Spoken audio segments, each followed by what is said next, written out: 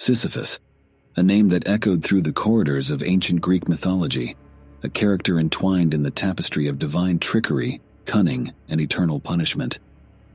He was not merely a king, but a figure whose life and actions left an indelible mark on the realm of gods and mortals alike.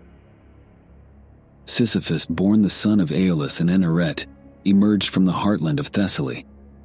Aeolus, a king in his own right, was the progenitor of the Aeolian people.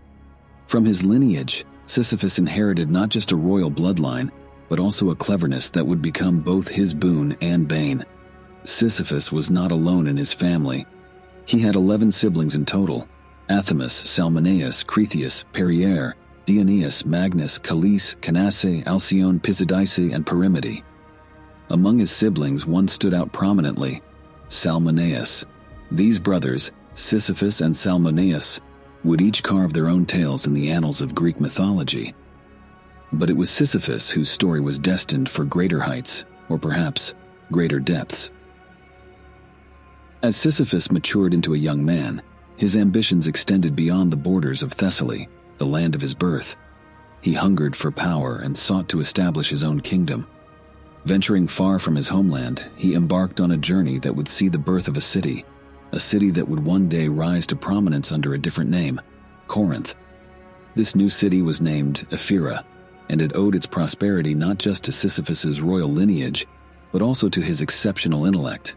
Ephyra's strategic location and the blessings of the nearby Oceanid nymphs, who ensured a bountiful water supply, contributed to its early success. Under the rule of Sisyphus, Ephyra quickly blossomed into a thriving hub of commerce and culture. The clever king harnessed his keen intellect to establish trade routes that spanned the expanse of Greece, connecting his city with distant lands. Ephyra became a center for merchants and travelers, attracting people from far and wide who sought to partake in its prosperity. However, beneath the veneer of this burgeoning city-state lay a darker truth. Sisyphus, despite his intelligence and the city's prosperity, harbored a malevolent streak. The palace, once a beacon of splendor and a place of welcome for guests, had now metamorphosed into a chamber steeped in fear and trepidation. Many who dared to cross the threshold of this foreboding edifice would meet untimely and gruesome ends, becoming unwitting victims of the king's boundless ruthlessness and cruelty. It was within these very walls that Sisyphus's darker nature found expression, forever staining his legacy with the suffering he inflicted upon those who entered his malevolent domain. Sisyphus's reign in Ephyra was marked by a series of disturbing events, dark tales whispered in hushed tones by the city's inhabitants. Some visitors vanished without a trace, their fate sealed by the maleficent designs of their host. Others experienced a hospitality that veiled the ominous undercurrents of the palace, only to be ensnared in its sinister web. Sisyphus's transformation from a ruler of promise and ambition into a tyrant of malevolence was a tragedy in itself. The very qualities that had initially propelled him to greatness, his intellect, resourcefulness, and audacity, had been twisted into tools of darkness used to further his cruel desires and maintain his grip on power. With cunning and guile, Sisyphus later found himself embroiled in a tangled web of theft and retribution, a tale of wits pitted against supernatural prowess. His adversary was none other than his neighbor, the legendary thief Autolycus, whose parentage bestowed upon him an extraordinary gift, one that would make him the scourge of Sisyphus's cattle. Autolycus was the son of Hermes, the herald of the gods known for his swiftness and cunning. Yet Autolycus possessed a unique talent, a divine inheritance from his father. He had the ability to change the color of objects at will, a supernatural power that enabled him to steal cattle from Sisyphus's herd with consummate ease. Each stolen animal underwent a magical transformation, their colors altered to evade detection as they merged seamlessly into Autolycus's own flock. As the days passed, the size of Sisyphus's once thriving herd dwindled while Autolycus's flock prospered. The clever king's suspicions grew, and he knew that it was time to put his own resourcefulness to the test. With an audacious plan in mind, Sisyphus sought to unmask the thief and put an end to the relentless pilfering of his cattle. Sisyphus, with meticulous attention to detail, etched identifying marks into the hooves of his remaining cattle. This ingenious move rendered the color-shifting magic of Autolycus utterly futile. No longer could the stolen beast hide their true origins. The next time a wave of cattle disappeared from Sisyphus's herd, he was prepared to confront the audacious thief head-on.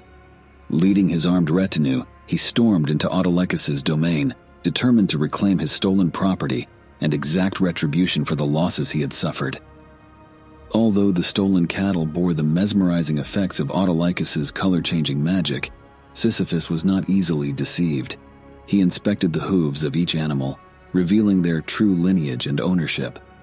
The clever king had devised a scheme that turned the tables on the crafty thief. Retribution came swiftly, but the circumstances surrounding it would forever cloud the legacy of Sisyphus.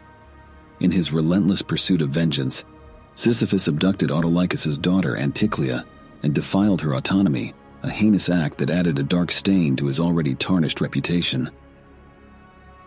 Anticlea, later in her life, found solace in the arms of Laertes, and from their union, a son was born, Odysseus.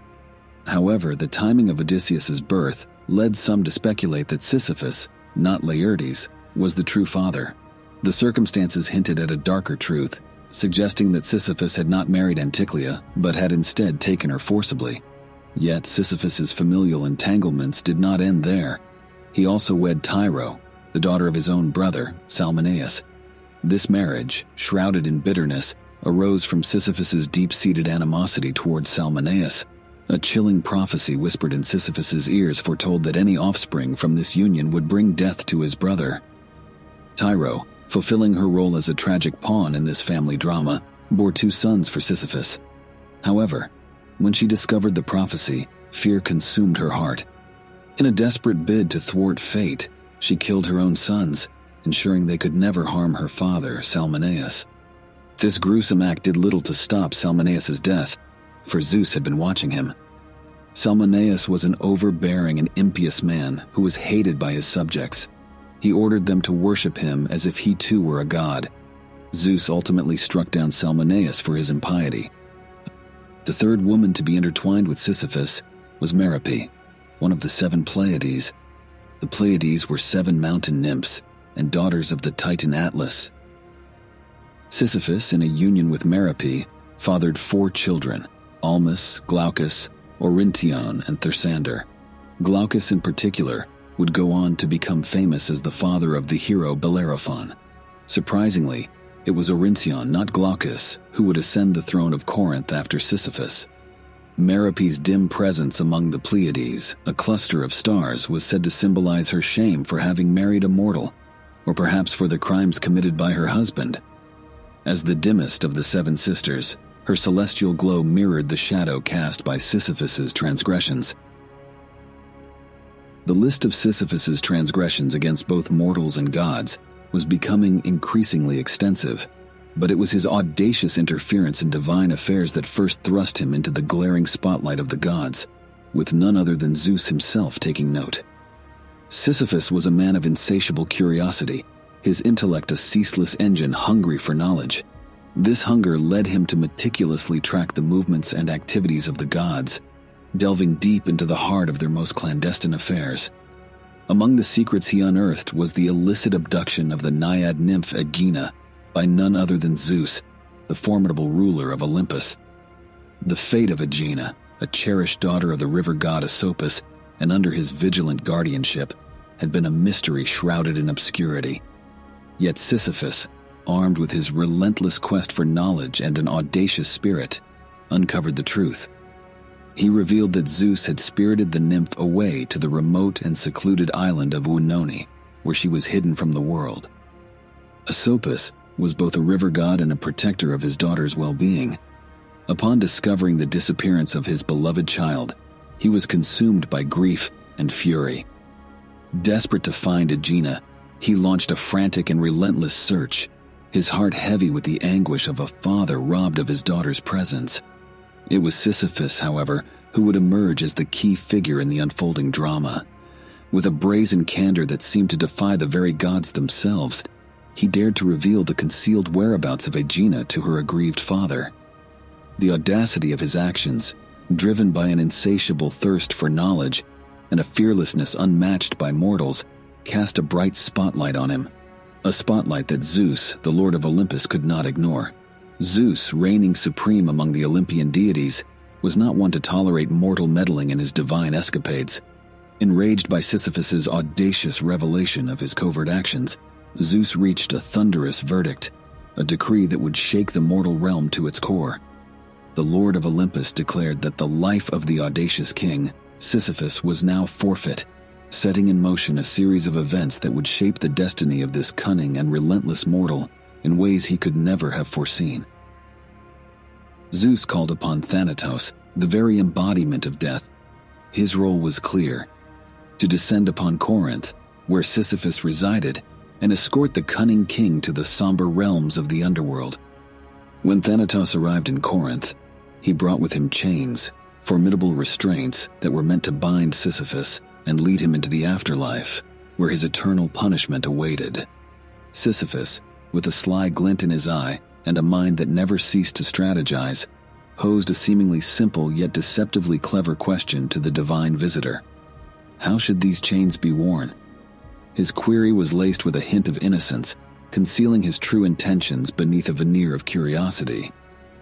Without pausing for reflection, Thanatos, confident in his divine authority, decided to demonstrate the proper way to wear the chains. In a moment that would resonate through the ages, he willingly donned the very restraints meant for Sisyphus. It was a fateful decision that would forever alter the course of this divine encounter.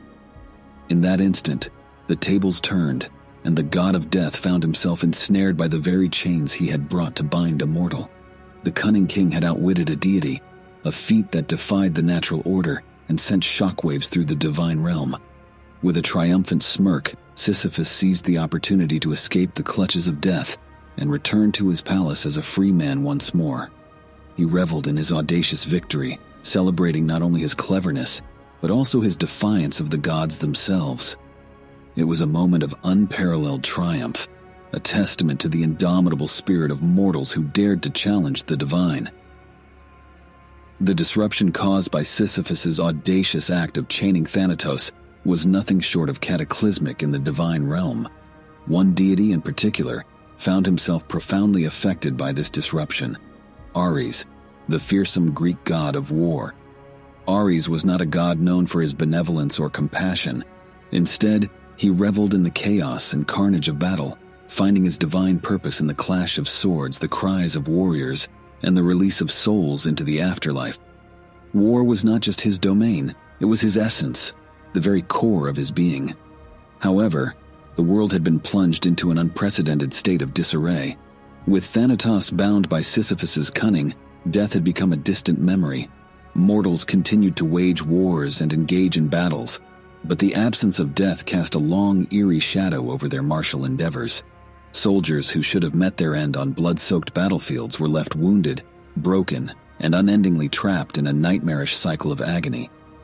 Ares, the war god, could not stand idly by in the face of such chaos. He saw his once beloved battlefield transformed into a grotesque theater of eternal suffering, devoid of the sweet release of death. Ares took matters into his own hands and journeyed to Corinth to liberate Thanatos. The earth trembled beneath his footsteps as he approached Corinth. As Ares confronted the scene, Thanatos, the once inevitable harbinger of death, remained shackled and powerless. With a godly fury burning in his eyes, Ares unleashed his unparalleled strength, shattering the chains that held the god of death captive. As the chains fell away, the balance between life and death was tentatively restored. Mortals would once again find solace in the natural order, where battles could be waged with the knowledge that, ultimately, death awaited all warriors.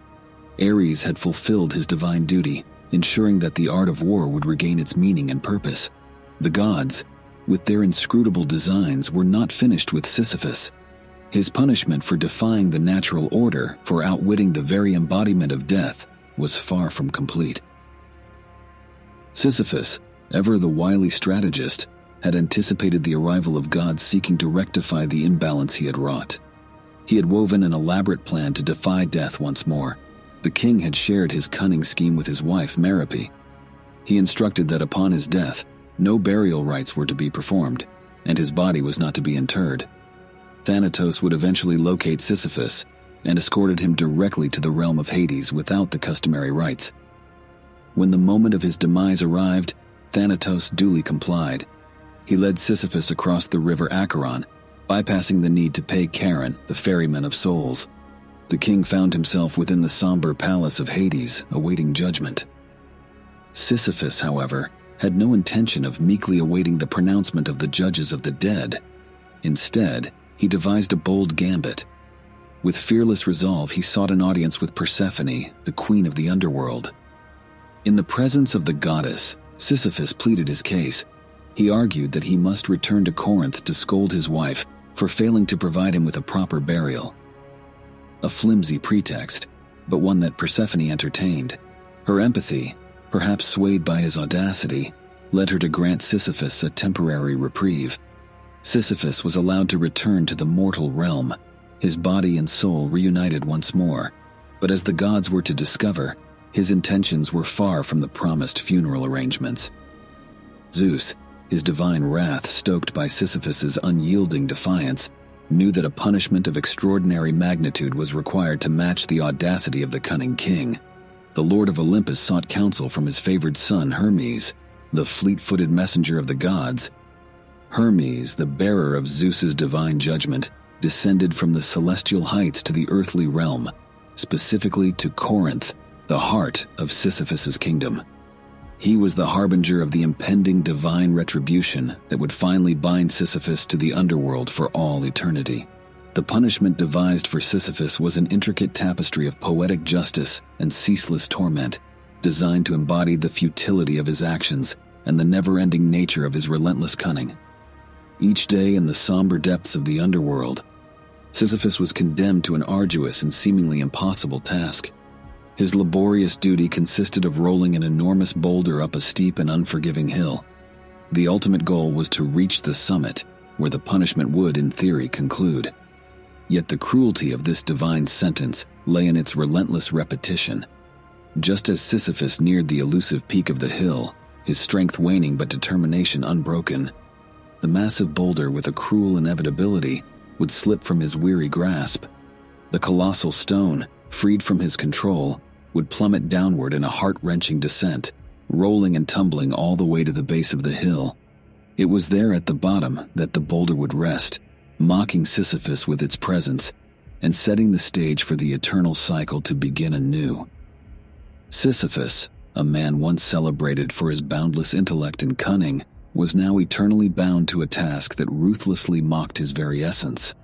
His punishment, a symbol of the inexorable grip of fate and the dire consequences of audacious defiance in both the mortal and divine realms, was a relentless reminder of the price one paid for challenging the authority of the gods. And so, for all of eternity, Sisyphus toiled in the shadowy depths of the underworld, his existence defined by the perpetual cycle of pushing the massive burden up the hill, only to witness it slip away, an eternal torment that echoed the depths of his cleverness and the consequences of his unyielding defiance against the divine order itself.